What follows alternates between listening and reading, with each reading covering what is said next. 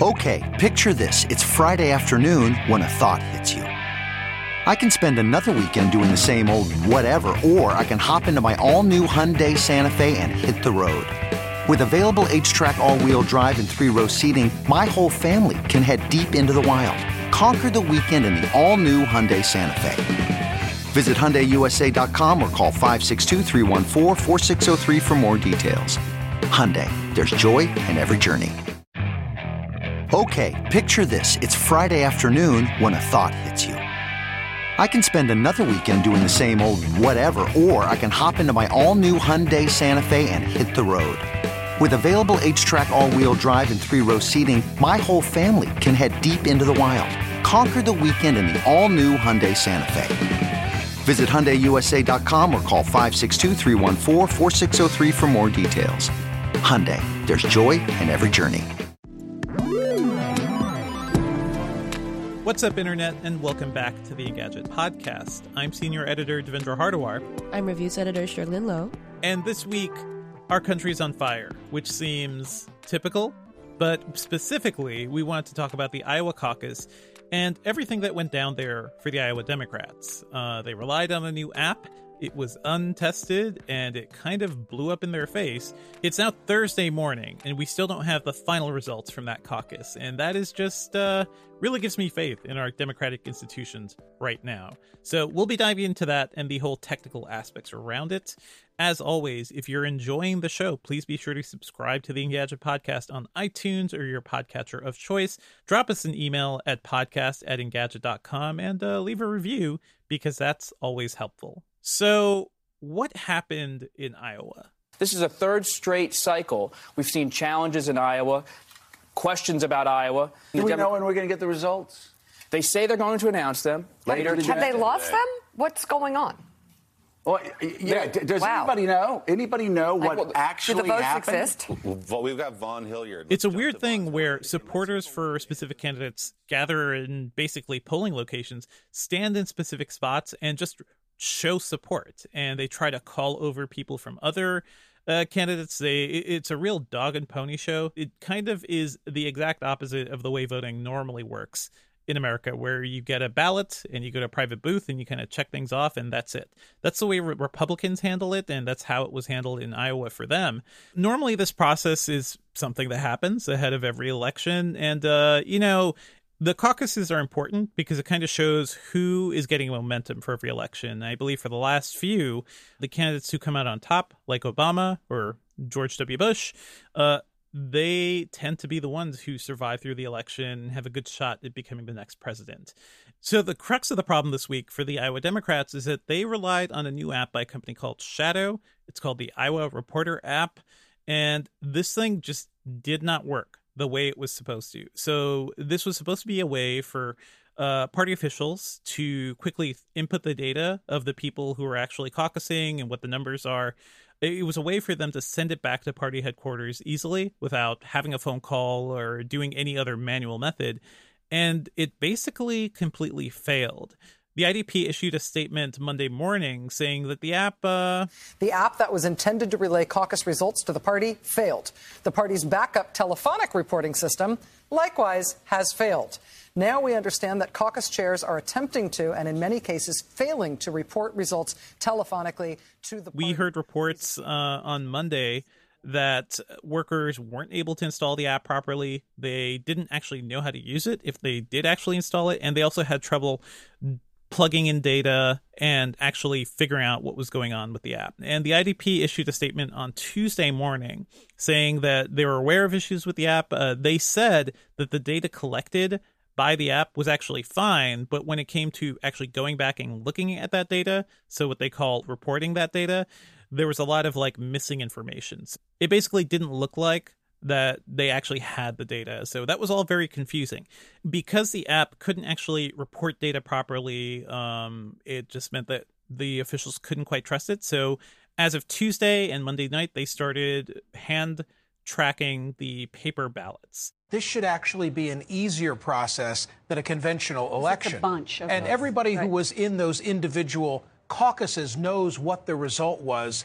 This is entirely doable. It's frankly the third. This was a really weird caucus too, because they're reporting 3 sets of data rather than just the total number of delegates people got at the end. Because of what happened with Bernie Sanders in the 2016 election, the Democrats basically jotted down info for like the first set of people who caucused for a particular candidate, a recount, a second set of people, and then the final number. Not only were party officials using a brand new app that they had never really seen before, they were also plugging in a lot more data than they were used to. That all kind of led to a cluster mess of some sort. Yeah, it's Cherlynn, this whole process from your perspective, somebody who grew up outside of America, does this make sense? Does this seem like the way a functioning democracy should work? Nope. I'm one to talk because Singapore is not the shining beacon of an example of what a democratic country should be. Mm-hmm. So I'm not going to go too much into that. We have the benefit of being very small, and so our government has, when it comes to implementing infrastructure, it's a lot easier. I will say, though, it strikes me as a little bit funny that it feels as if the Iowa caucus had at least 4 years to think about this. They had time to test this app. They had time to figure something out. And I know that people are busy, but this feels like it should be a priority. It is basically kind of a crap show, right? Because here's a lot of the reporting we got after Monday. Shadow, the company that developed this app, was also funded by Acronym, which is a political outfit funded by former Clinton 2016 alums. The whole goal of Acronym is to pursue digital progressive projects, and Shadow is just one company kind of doing that. As soon as this whole story broke, and as soon as the app looked like it was completely failing, Acronym issued a release very much distancing themselves from Shadow. Shadow was listed as one of their clients on their website, but after the story, they kind of even removed that. And Acronym says that, they basically just helped fund Shadow when it was a previous company and it was on the verge of being bankrupt. Acronym just kind of saved them from the brink of death. We don't quite know what their actual relationships are. And there's a lot of weird stuff going on, too, because apparently the Buttigieg campaign and the Biden campaign and Amy Klobuchar's campaign have all tapped Shadow for various technologies, too. So I believe the Buttigieg folks were using them for social media or texting. There's a lot of weird stuff going on, too. And then, two things here. One, those two are just terrible names, first of all. It all sounds a little familiar, it sounds like what we talked about last week with the whole, Peter Thiel distancing himself from Clearview AI, Acronym trying to put a little space between them and Shadow. Yeah, if you're building a shadowy political entity, literally don't call your outfit Shadow. Don't you're making the jokes for us, and that makes it harder to make fun of you when things go wrong. Acronym also sounds, by the way, like Alphabet. Like Alphabet, but I don't know, some sort of weird James Bond type villain too. There's a lot of stuff going on here. Shadow also sounds like that. I'm just looking on Twitter. You got a caucus secretary from a precinct who's he says he's been on hold for an hour. He's just going to tweet out. He's just starting to tweet out. He's been on hold for an hour with the Democratic Party. With the Democratic Party. He can't get a response. So they're just starting to tweet out the results. He said, I am the caucus secretary for Story County Precinct 1-1. I've been on hold for over an hour to report the results. We have 6 delegates. And he just reports out his first alignment and the delegates. I don't know. The app was developed by Shadow, but Shadow finished the app about 2 months ago. The Shadow says they tested it, but there was no independent testing. The Democratic Party also wanted to keep Shadow's name private, so people wouldn't know who actually developed this thing. They said that was for security reasons, but every cybersecurity expert is like, dude, if you're just hiding, information, that's not going to make anything secure. The way to make things secure is by beefing up your security. Information. Well, also letting people know what's out. It's transparency. It's letting independent contractors test these things. There was a lot of reporting, once the app was actually unearthed, Motherboard over at Vice, had security experts deconstruct the app. It turns out that it was, it's not a very complex it's not sophisticated, thing. No. But it looks like Shadow just kind of rushed it out. According to Motherboard, the app was also built on top of React Native, which is an open source development tool released by Facebook, of all companies, that can quickly make Android and iOS apps. One research analyst, Khazra Rajdardi, says that the app also seems like a very, very off-the-shelf skeleton project plus add your own code kind of thing. Basically, it looks like something that maybe a first-time programmer would be making early on, or at least somebody without much experience. So that's not great. Or someone that didn't want to start from scratch with something like that. Someone who was taking a bit of a shortcut at the very least, right? And, I mean, everybody uses these tools, but the key is like what you add on top of it. Yeah. So it's sort of like, the difference between like hard coding HTML versus like starting in like, a WYSIWYG editor or something. Like they just, it's easy to start with these frameworks, but you're supposed to add a lot of your own stuff on top of it. It doesn't sound like they did that.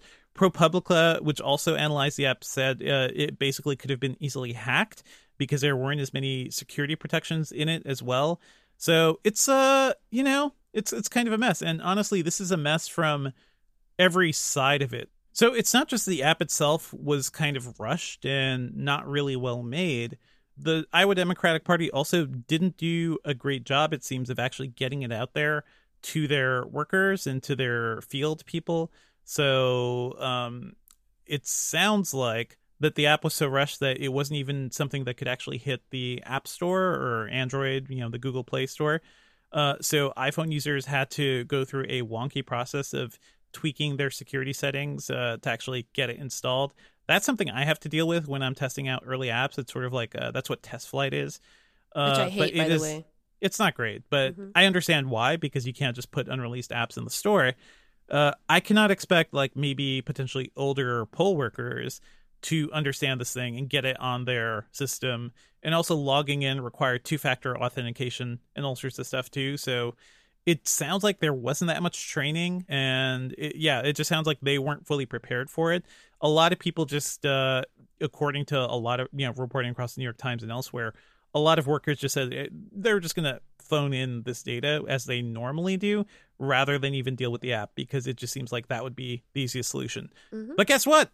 Even that failed, because the phone lines ended up being jammed when people started reporting the data on Monday night. And there was even more reporting, according to the New York Times, that apparently the IDP says that Trump supporters also grabbed that source phone number for reporting data and were calling it throughout Monday night. So sort of like jamming the phone lines in a way, which almost feels like election interference. Like it's literally election interference.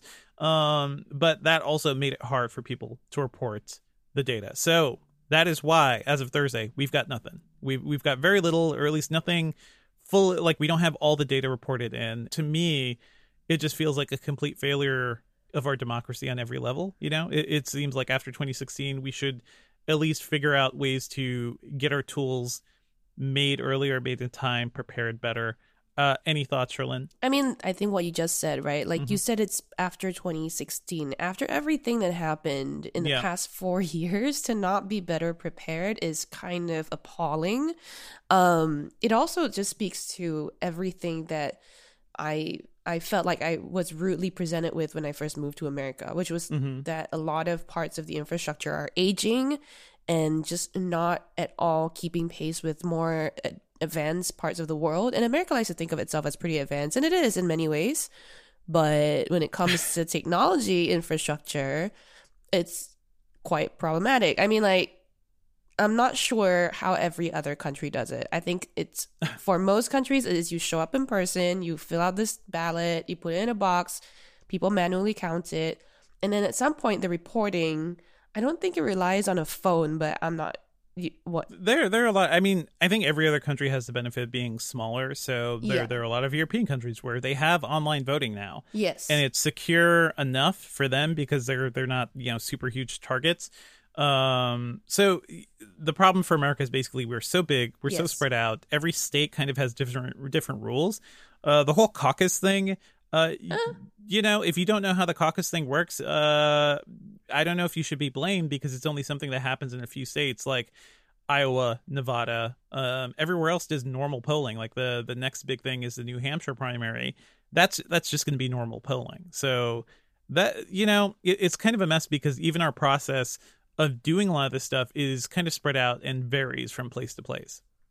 I mean, the caucus thing just sounds to me like y'all gathered in a barn or like a school gym and decided to ballroom dance, but like with a political badge on your sleeve or something. That's basically it. You were dancing with your candidate. Yeah. It's the hoedown. I mean, we looked at some of the quotes from other people when looking into this story, and I think there's a funny one from Tim Alberta, who's the chief political correspondent at Politico. He starts with, Iowa is charming and everything, but let's all admit that if we saw this sloppy, chaotic, slapdash voting system employed in another country, we call for UN election monitoring. He's not wrong. Yeah, I feel pretty like, much. Yeah, I feel like if I mean, the countries that we call that, like maybe Europe, maybe Russia, maybe like Singapore even, I'm sure the American media would have a field day just like covering this in the most hilarious way.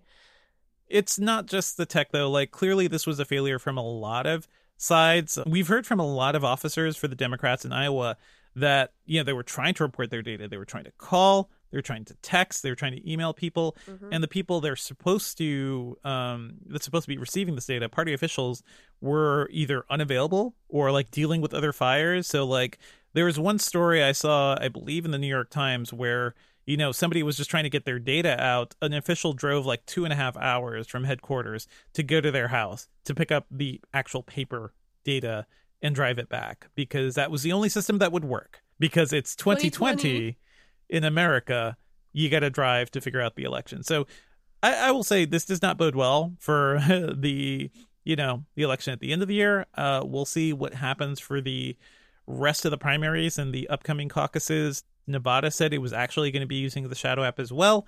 And then as soon as this, crap hit the fan, they immediately were like, no. I have been on hold for over an hour with the Iowa Democratic Party. They tried to, I think, promote an app to report the results. The app, by all accounts, just doesn't work. So we've been recommended to call into the hotline, and the hotline has not been responsive. Now, it may seem a little strange for us to spend so much time talking about this one election in Iowa. When you think of tech, you think of something that is supposed to make your lives easier. In Iowa, it was supposed to make reporting the data easier, but it just led to a ton of frustration. And I think it's a very big wake-up call to the fact that you can't just deploy these tools and assume that they'll magically work and that they'll magically, make things easier for all these processes. It's a tool like any other. It kind of has to be planned and implemented in a way that people can actually use. Yes. I think the big problem with this whole situation is like a complete lack of user support. They kind of rushed this app. They didn't really support the people who were supposed to be using it or explain what was up. They didn't help them install it. Like, this seemed like a situation where, okay, if somebody's having trouble just getting this on their phone, just get them a cheap Android device or something. Give them like a synced, secure device. Let them use that for the election, and they can hand it back when they're done or something. There are ways around these issues that they just didn't think about. And it's astounding to me because, I come from an IT background. I would never deploy anything without testing it heavily and putting a few users in there and seeing what they thought about it. The other thing that stood out to me also is their idea of security. The idea that hiding names and maybe not throwing things live earlier to get more testing feedback in is because they don't want people to maybe know what the source is and therefore go look for ways to exploit it. And I think that that's an outdated way of thinking. And no, now you need to know good security doesn't just mean that. Good security means you test everything. Yeah. And make sure you have an airtight system, which you never are going to have 100% secure system, but you can get close, or you can at least have something, tested. And I think a bigger problem for me too is this is supposed to be an app built by supposed tech experts, like people who are trying to build technology tools for politicians who aren't as up to date. And we just need better tools, and we need people to do a better job of testing them. It's not just tech. Tech is clearly not going to save us, especially when you don't devote the time to building up the support for that tech.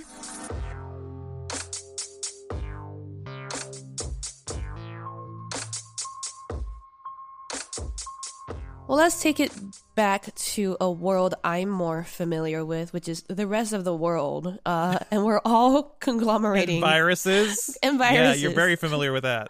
Actually, I'm way too familiar with viruses, as Devindra well knows. Sherlyn is sick again, so we're now recording from separate parts of the city, so she doesn't infect us. that I don't infect the world. I am down with a virus that, just so you know, would not have helped even if I had taken the flu shot, just so you know. Okay. Anyway, we're about to like get ready and pack up and go to Mobile World Congress at the end of the month. But we're hearing that companies that were meant to have major keynotes at the show are dropping like flies, like coronavirus infected flies. And LG was the biggest name to have been announced so far. But we also heard that ZTE is calling off its keynote at MWC. And also I heard from some friends in the media, although I haven't gotten an official word myself yet, that Xiaomi, which is a Chinese phone maker, if you don't know, might be also pulling out. So the joke, by the way, that Xiaomi is very good at copying other companies. So, they're just copying what all their friends are doing, basically. Maybe. Who knows? But I mean, to be fair, ZTE is still going to be at the show doing, I don't know, briefings and talking to people. LG straight up was like, nah, we're good. And the thing now is that, like, as someone who's braving more sickness to go to the show, it does seem like it might be a very chill show. I might not have to work super hard, but maybe we just go and eat tapas all day. It will be fun. But I don't know if like this is. I don't know. How scared do you think I should be, Dev, of catching something? This thing is basically at near pandemic levels. Like there are over 28,000 coronavirus cases. Over 550 people have died from this. The flu is still like, I think, a much larger killer and a much broader issue for us. But I think what's scary here is that it's moved so quickly. The Chinese government did not do a great job of like helping to stop this early on because they were just trying to hide it. So there's a lot of stuff happening here because we don't quite know. I don't believe there's a vaccine for it yet, or at least there's not much you can do to help other than hope you don't get it. Like just avoid being near a lot of people. That's the thing, is that like you're right that the flu is far more widespread, but also there's like a bunch of other viral infections, including the one I have, that could affect you. And my fear is that, I mean, like, look, I don't think I'm going to get it, knock on wood. Oh my god, I've just jinxed myself. But Dev, you were concerned that this might have an impact on your favorite show ever. Yeah, I mean, listen, we're already starting to think about Computex, our favorite favorite trade show. Yeah, because it's in Taiwan and we get to go hang out and eat great food and be in wonderful Taipei. This could be a problem for that. I hope, I mean, honestly, not just for our trip, but I hope like we figure out a way to kind of squash this very soon, because the longer it goes on, the potential for a true pandemic is really going to grow, and that is terrifying to me. I suspect that once the weather gets warmer all over the world, we might come out of it just gradually, but I don't know. And we don't have that much longer. We have like 3-ish months to go before Computex. So oh boy, fingers crossed. Fingers crossed.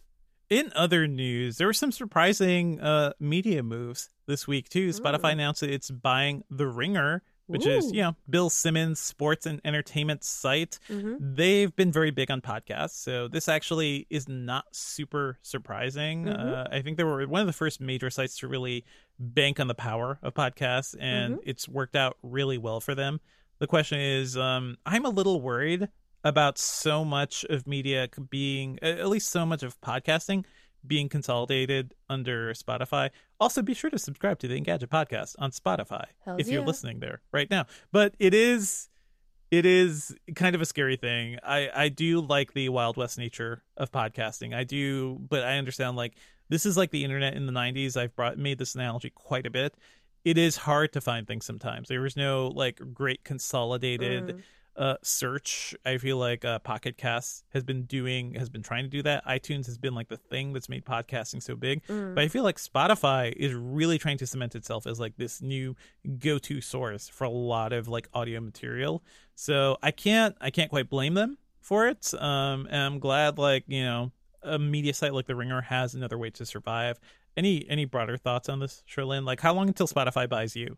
I mean, Spotify's already bought me. No, I'm kidding. Spotify. I know, yeah. All you listen to is podcasts on Spotify, and I'm like, get a real podcast client. Sherlyn. You mean Google Play Podcasts? I mean, Pocket Casts. Oh, stop. Something. I had that and Podbean for a while, but anyway, Spotify also had like kind of a baller year, right? They've now got 124 million paying users, so good on them. It makes a lot of sense that they're trying to own the content makers that they host, or because before this they were negotiating exclusives, and this seems like a kind of a natural evolution in that way. I think, though, thinking of Spotify as the owner of what I used to think of as a media outlet is a little odd. It feels a little weird. And speaking of weird owners and weird bedfellows for, I guess, media outlet type things, Cards Against Humanity bought Clickhole. Which is not a Clickhole headline. It's not. Like it is. Yeah. It's real. I love Cards Against Humanity because the company, the game, it has become like kind of that tired party game of like, oh, you're just gonna say awful things, and that's the joke. And I am kind of tired of playing that at parties. But as a company, they've done all sorts of cool stuff, and this is kind of a cool thing. Like they took Clickhole away from JL Media, which is kind of having all sorts of issues. And now Clickhole is going to be a majority employee-owned company, which is like a nice little collective thing. So they're not going to be dealing with like the crazy corporate, parents that they have been for a while. I think that Clickhole fits in really well with Cards Against Humanity. I just don't know. I mean, I guess they're just going to like fund the media part of it. Like they're not expecting to, I don't know, maybe we'll see a Clickhole game. I don't know. I would love to play a Clickhole, honestly. Like I would love something different than Cards Against Humanity proper. Jackbox. So Jackbox. I mean, Jackbox is fun, but a really awful Jackbox, man, that'd be great. Okay, let's move on to what we're working on. Just briefly, I'm working on a review of Mythic Quest for the Apple TV Plus service. This is the new follow-up comedy series from the It's Always Sunny in Philadelphia folks. It's about a game studio. It's very like tech-centric in a way that I think is kind of cool. I will leave my full thoughts for it maybe for the next episode. I still need to see a few more things, but I'll have a review up on Friday, so check that out. It's also premiering on Friday, the day you're listening to this podcast. It's premiering today. Go check it out if you have Apple TV Plus. Sherlyn, what's up with you? I'm working on a little known or very well known Bee Gees song called Staying Alive, because I gotta try to stay alive. Way to keep those references timely, Sherlyn. Wow. Okay.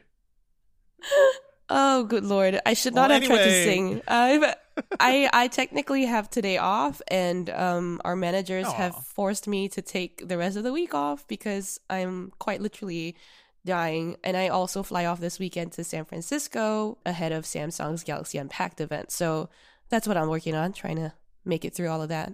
That's good. Well, you know what, Sherlyn? I hope before you leave this mortal coil, that you get to finish The Good Place. I already did. Because, you did. Okay, good.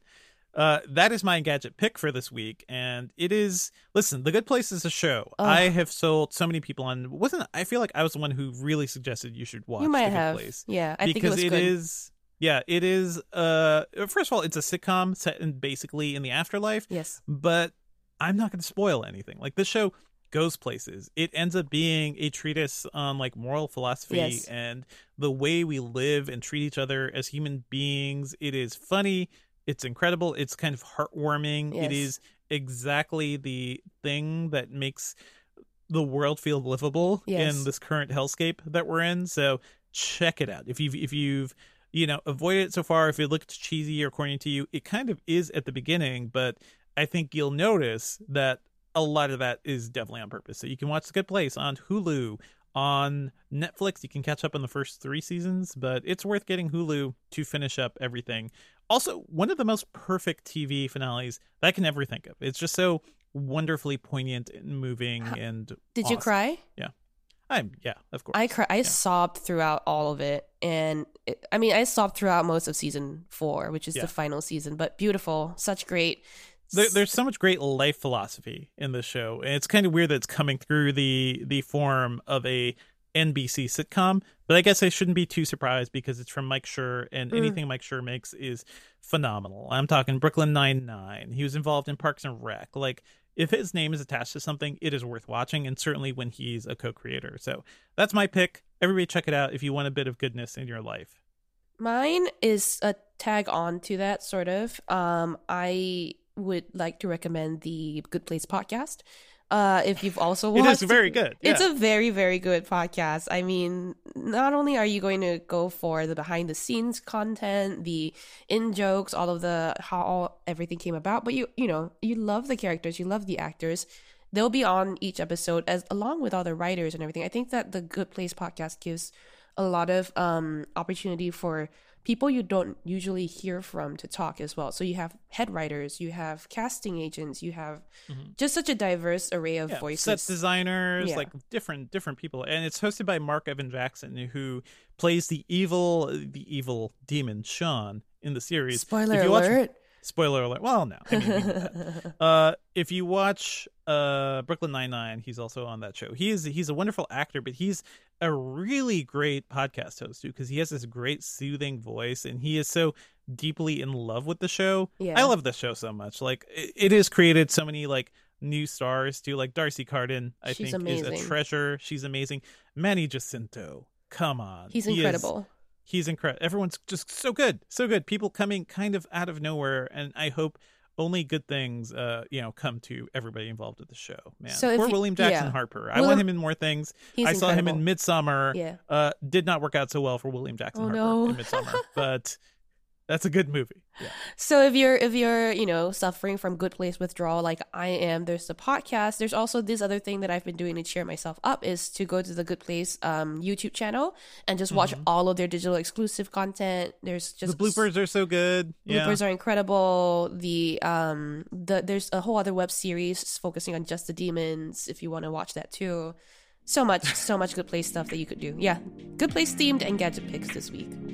All right. That's it for the episode this week, everyone. Thank you as always for listening. Our theme music is by game composer Dale North. Our outro music is by our very own Terrence O'Brien. The podcast is produced by Ben Ellman. You can find Devindra rambling online at Devindra on Twitter, and I'm chatting about movies and TV at /film.com at the /filmcast there. If you want to shower me with tender loving care, I'm at Sherlyn Lowe on Twitter. Email us any feedback at podcast@engadget.com. Leave us a review on iTunes, please, and subscribe on anything that gets podcasts, including Spotify. And then come back next week for a brand new episode.